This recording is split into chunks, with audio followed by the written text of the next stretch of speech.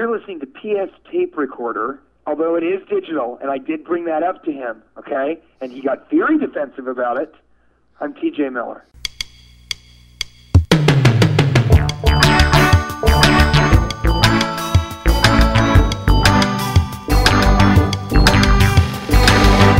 Hello there, I'm PF, this is my tape recorder. Coming up, it's a 2-for-1 holiday special. Cincinnati native Mark Chalifoux talks to us all the way from New York City, where he moved, about a year ago, to do some comedy. I have seen more growth in this year than I've seen in every single year that I was in Cincinnati combined. Then we talked to another Cincinnati comedian who also moved to New York City a couple of months before Mark did. That is the very funny Dave Waite, and he had a lot of funny things to say to us. I had to put 5 pieces of chewing gum, that real big gum. I had to put 5 pieces of that in my mouth and try to do my set and blow bubbles. We'll get to those interviews in just a bit, but first, as always, fake news.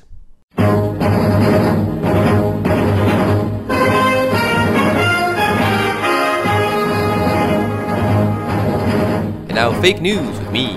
A former Pentagon official says the unmanned U.S. spy plane Iran recently announced it captured appears to be fake. The official said the drone, shown on display in Iran in video footage, is not only the wrong color, but as well as along the wing joints that do not appear to conform to the stealth design standards. And it appears that the captured drone has printed on the underside of the wing the words, "Made in China." In a related story, former Vice President Dick Cheney said that President Obama should launch an airstrike on Iran to destroy the drone, along with anyone and anything around it. The State Department responded to this suggestion by saying, "Shut up." The European Union continues to move toward a resolution of its debt crisis as members met in Brussels this week to discuss new rules for the continent's financial system. Former Vice President Dick Cheney suggested Barack Obama launch an airstrike against Europe if the debt crisis becomes a further threat to the U.S. economy. Fallout continues from Rick Perry's political ad titled Strong, in which he disparages openly gay Americans from serving in the armed forces and laments that kids can't celebrate Christmas. To further cause controversy and confusion, Perry is now seeking to have the song Deck the Halls banned from schools in Texas. Think about it for a second. Overstock.com, the retailer known for selling distressed merchandise online, was feeling a little distressed itself recently. With household merchandise stacking up in a warehouse, it opened the doors this past week for an auction of goods assembled hodgepodge that had to be purchased together on pallets. One man from Layton, Utah spent $350 for a leather chair, a dresser, an entertainment center, and a padded bench. He wasn't certain what he bought until he unloaded the boxes into his pickup truck. Said the buyer, "I'll probably just sell this stuff on eBay." BP claims Halliburton Energy Services intentionally destroyed evidence that proved the firm shared the blame for last year's massive Gulf of Mexico oil spill. According to BP's federal court filing this week, Halliburton hid test results showing samples of the cement used to seal BP's Macondo well after it exploded. Former CEO Dick Cheney suggested that Halliburton launch an airstrike on BP and destroy any evidence from the disaster. "That'll send a powerful message," he said. And that's been fake news with me.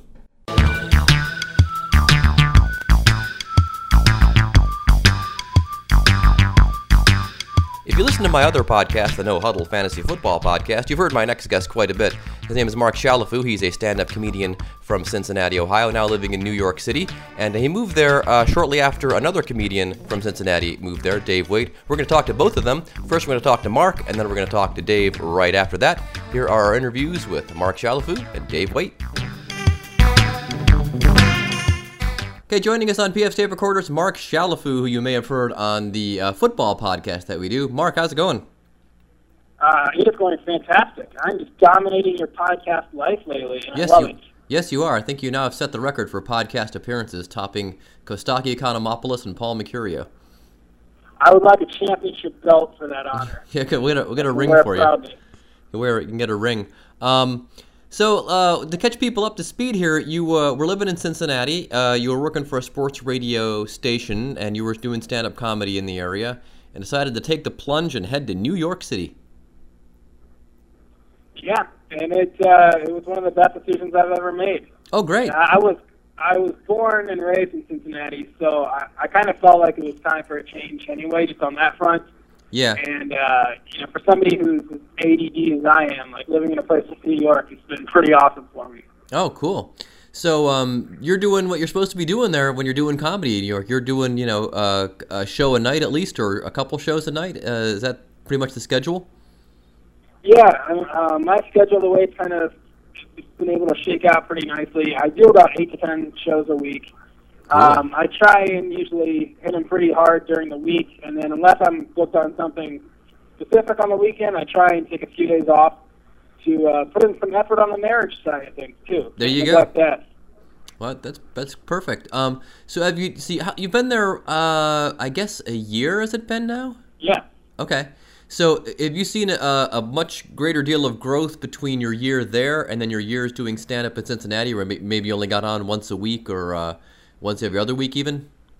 Yeah, actually, I have seen more growth in this year than I've seen in every single year that I was in Cincinnati combined. Oh, cool. It's insane. It really is. And I talk about that. There is a group of comics out here from the Ohio area. We kind of banded together, and we've made some other friends. So it's good to have, your group of people. But we talked about this, just in what we used to think was improvement, and we're embarrassed at that now. We talk about what we thought was, having a good work ethic in Cincinnati, and when we lived there, the amount of shows we do and the amount of new material we do. And now we, look at what we do here, and we're just embarrassed that we thought that was going to cut it, that was going to be enough. And it's been dramatic how much better. You get better just going up every single night, too. That's something that when you get those kind of repetitions, you're going to get better no matter how awful you are to begin with. But just the fact that, you get a lot of stage time here, and you're surrounded by so many good comics that it really forces you to stay on your game. You keep writing, and that makes you a lot better too.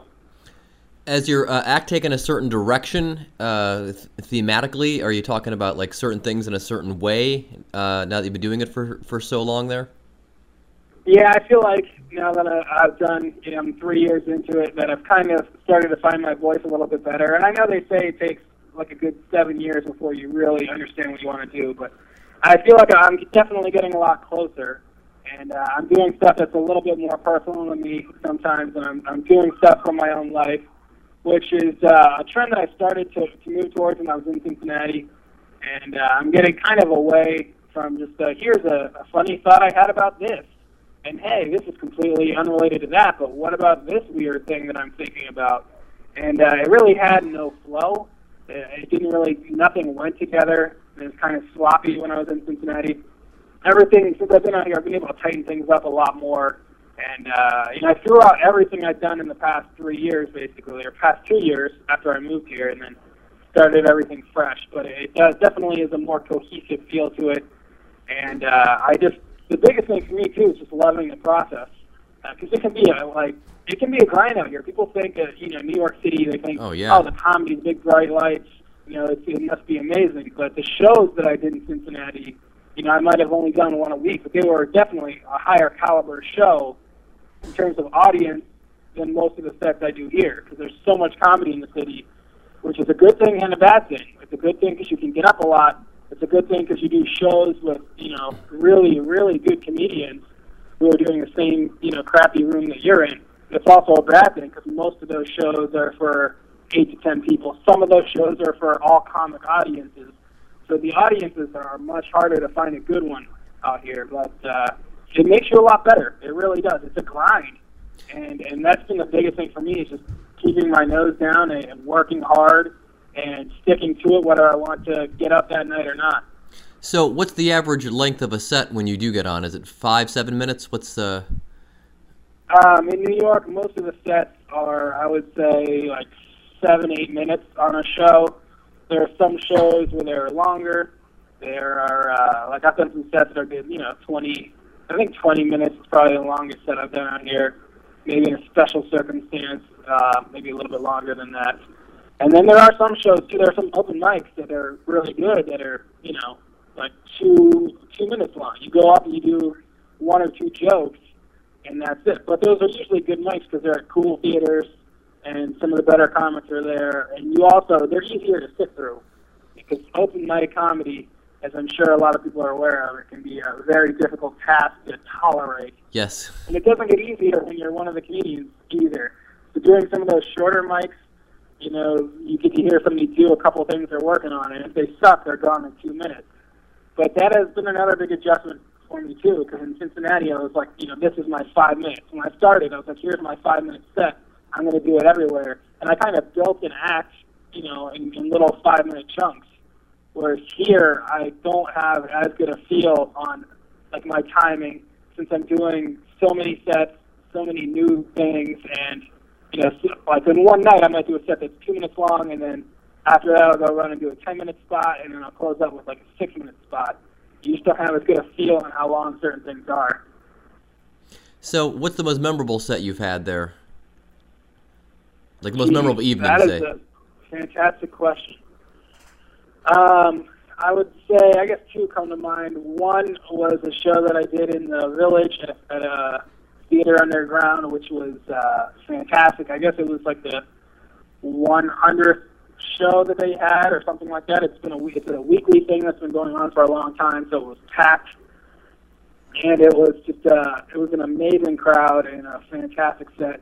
The other one, I would have to say, at least from a memorable standpoint, would be an audition I did at the comic strip, which was probably about a month ago now. And it's just weird because the club, it's a great club, it's a historic club, all that.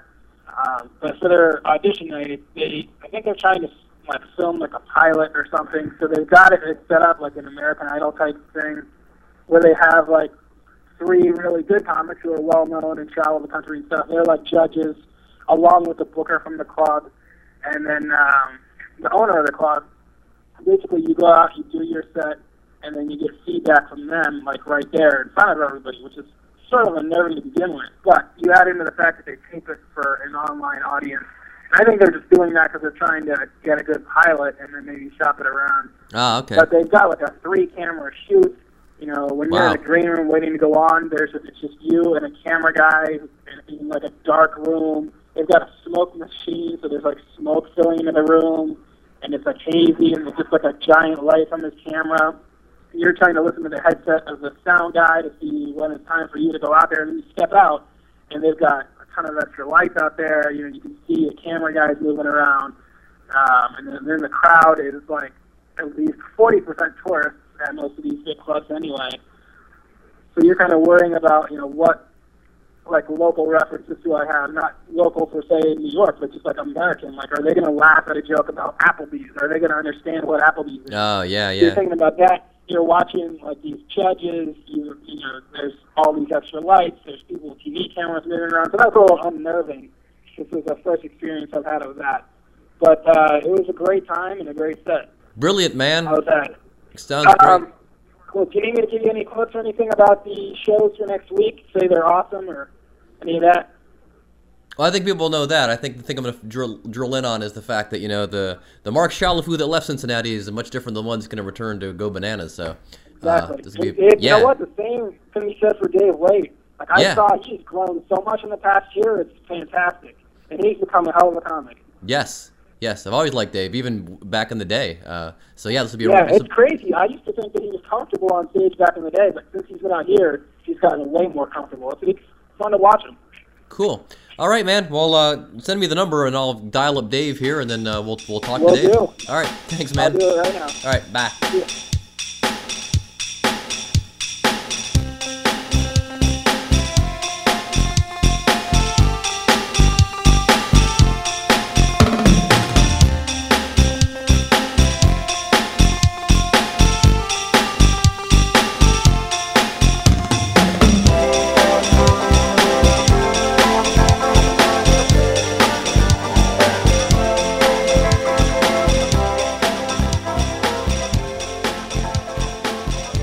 Joining us on PF's Tape Recorder, it's comedian Dave Waite. Dave, how's it going? It's going great. Haven't spoken to you in a while, probably since you left town. I think I spoke to you once when you came back from New York City. Oh, you know when it was? It was before you did Live at Gotham? Or right after that? Yeah, that's when it was. Yeah. So that's been a while. You've been in New York City ever since. Is that correct? Pretty much? I've stayed in Cincinnati like another year after that, and then I've been out here since last September. Okay. And so how's it been going in New York City? I understand you're doing a lot of gigs each day? Yeah, I mean, I'm going out every night doing shows, and then still going out on the road all across the country. So, I'm probably, it seems like I do a show every night. There's a lot of comedy. Yeah, there is. We kind of covered some of this ground with Mark as far as, being in New York versus being, in the Midwest, like in a market like Cincinnati. How is the Dave Waite that left Cincinnati different comedically than the Dave Waite that's coming back to do the shows here for Christmas? I think all the stage time, I think I'm probably a little bit more of a sharper on stage. And is your... But, it's still the same guy overall. I just feel like I feel like I'm a lot sharper on stage now. Okay. In terms of delivery or being able to shift material around, or in... Just delivery and feeling comfortable up there. I feel like I get rattled less now, and I just Yeah, you never struck me as a guy that got rattled, even back when you were kind of on the trailing end of the pro-am. You were more the pro end of the pro-am nights. We to explain to people outside of the market in Cincinnati, the open mic here at the club. Dave comes from in Cincinnati. Instead of an open mic, it's called a pro-am for pro and amateur, and they mix mostly amateurs like me with pros like Dave and Mark Chalifoux, and it's a great show. Dave was on the pro side of that when I started doing open mics, and boy, it just seemed like you were very smooth then. We're in for a real treat now, I guess, when you come back. Yeah. Also, I think it's helped my writing a lot, like to be able to write something early in the day and then go find out if it works like 3 hours later. Like you can do that every day. You can get a new joke up and working in like a week. You can find out if it works in a week instead of, sometimes in the Midwest you don't have as many opportunities to get up on stage, so it takes a little bit longer to hone a new piece.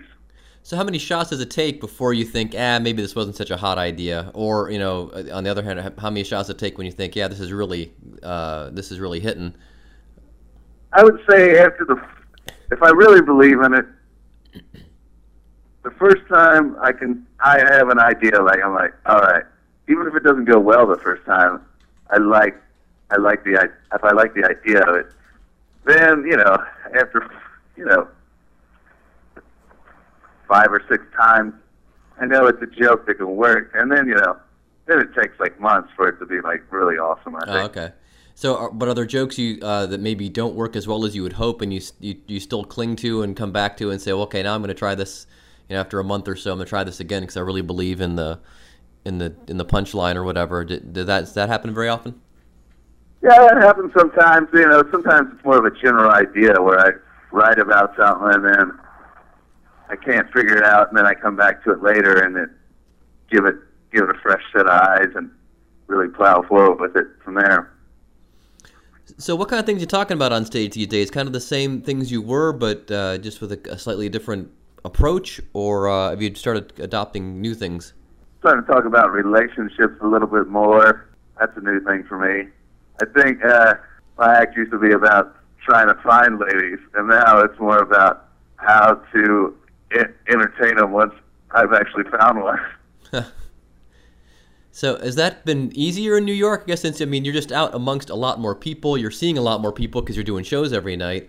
Is the relationship, landscape a lot different than when you were back here in Cincinnati? I don't know, per se.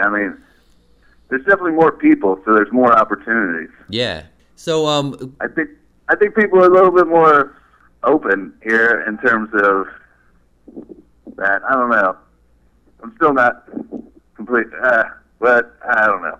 You got me on that one. Well, do you still feel like a Midwesterner in New York City, or do you feel just more like someone now who has been in New York City for a while and happens to come from the Midwest? I still feel like a Midwesterner. I probably always will. I'm upset there's not an Arby's. There's not an Arby's in Manhattan or Queens. I haven't found an Arby's up here. Oh wow, it's weird. I know. I tell you, it's the greatest city on earth, and there's no Arby's, so I'm not convinced yet. That's a good one. That's cool. So, what are some of the more memorable shows you've done in New York City? I did a show last night. It was called See You in Hell, and it was like a theme show. And each person, they had like one of those dingo turners, and each ball had a different hell on it per se. Like one Okay. person had to hold a live frog while they did the show, while they did their set. Another person had to do different accents when somebody yelled out, do an English accent. They had to do part of their set in English accent, and then they would yell out Jamaican, and then they had to do it like that. I'd have dug that. That's right in my And wheelhouse. my hell was I had to put 5 pieces of like Bubba Hubba chewing gum, that real big gum. I had to put 5 pieces of that in my mouth and try to do my set and blow bubbles. Oh wow! And tell jokes still, or just have to do that? Yeah, to do your act while Oh my you're chewing God. this gum. Holy cow! And there's all sorts of weird shows like that up here. You know, theme shows. People the standard. I mean, there's tons of standard comedy shows. Yeah. I run one with Mark out in Queens at this place called Restaurant, which is maybe one of the hardest places to Google. I don't know why they named it that, but That's funny. I haven't really heard too. I mean, I know there's shows where they're like storytelling shows where just to tell a story about some personal growth or maybe a relationship story. But I've never heard ones where you do such wacky things like do accents or stuff gum in your mouth. So what other sorts of things do you do in New York City when you're not doing comedy? What else takes up your time? Is it have you adopted different things to do in your off time than when you were back here? no, I still waste time very efficiently in New York City. I have a Netflix subscription, which I think every comedian has now, and There you go. slowly try to watch every movie possible. I watched all the Clint Eastwood movies for like over 2 weeks one time. Wow. And, Yeah, they're fun. And does that seep into the act at any point, at least as far as like pop culture references or maybe things you just happen to observe about maybe culture back in the 70s versus now? Or Nah, I always stray away from pop culture references. I mean, if people can make them work, God bless them. But I don't know. I feel like everybody is so diverse in our experiences that it's really hard to.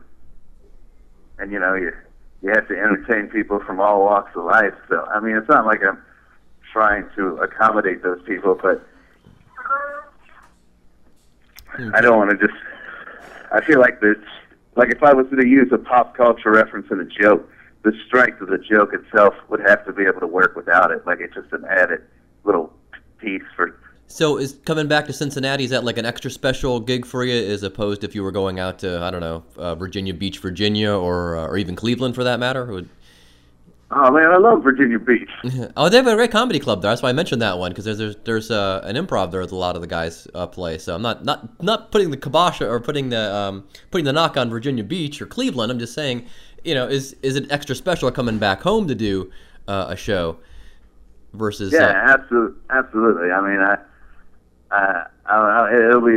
it'll be an amazing time, and it'll be fun to do some of my newer jokes for people. I mean, I still have some of the older stuff from my record that came out this year. Oh, that's right. And, cool, man. All right. So yeah, and it'll be good to see everybody. And Go Bananas is my favorite club to perform at, and it's gonna be a blast. Cool, man. Yeah, this is going to be a great show. Sounds like things are going well for you, and continued success to you there in New York City, and have a safe trip back home here. And I'll talk to you soon. All right, man. Thanks a lot, man. I Thanks. appreciate it. All right, thanks, Dave. Bye.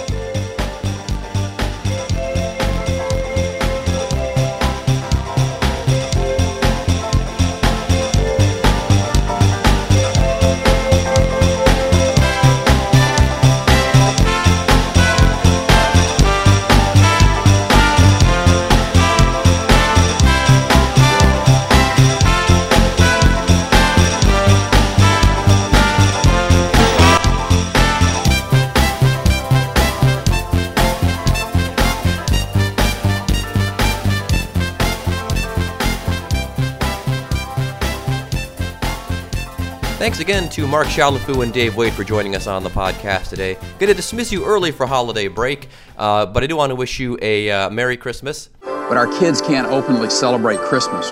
Of course they can, Governor Perry. In fact, I'm going to such a party at my little girl's school today. Anyway, Happy New Year, happy other whatever holidays you're celebrating. Oh, and can't forget, don't want to leave anybody out.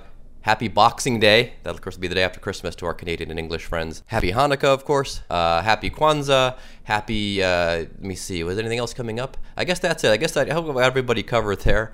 And we'll have links, of course, on the Podbean page to the Go Bananas comedy show there with Dave Waite and Mark Chalafu. That is December 21st through the 23rd. That's a Wednesday through a Friday of next week. And all the details will be, again, on our Podbean site. If you're listening any other way than Podbean, like, say, via iTunes, go to pfradio.podbean.com, and we'll get you all straightened out and all the links for the show and everything like that. Other than that, that's all I've got. So long, and thanks for listening.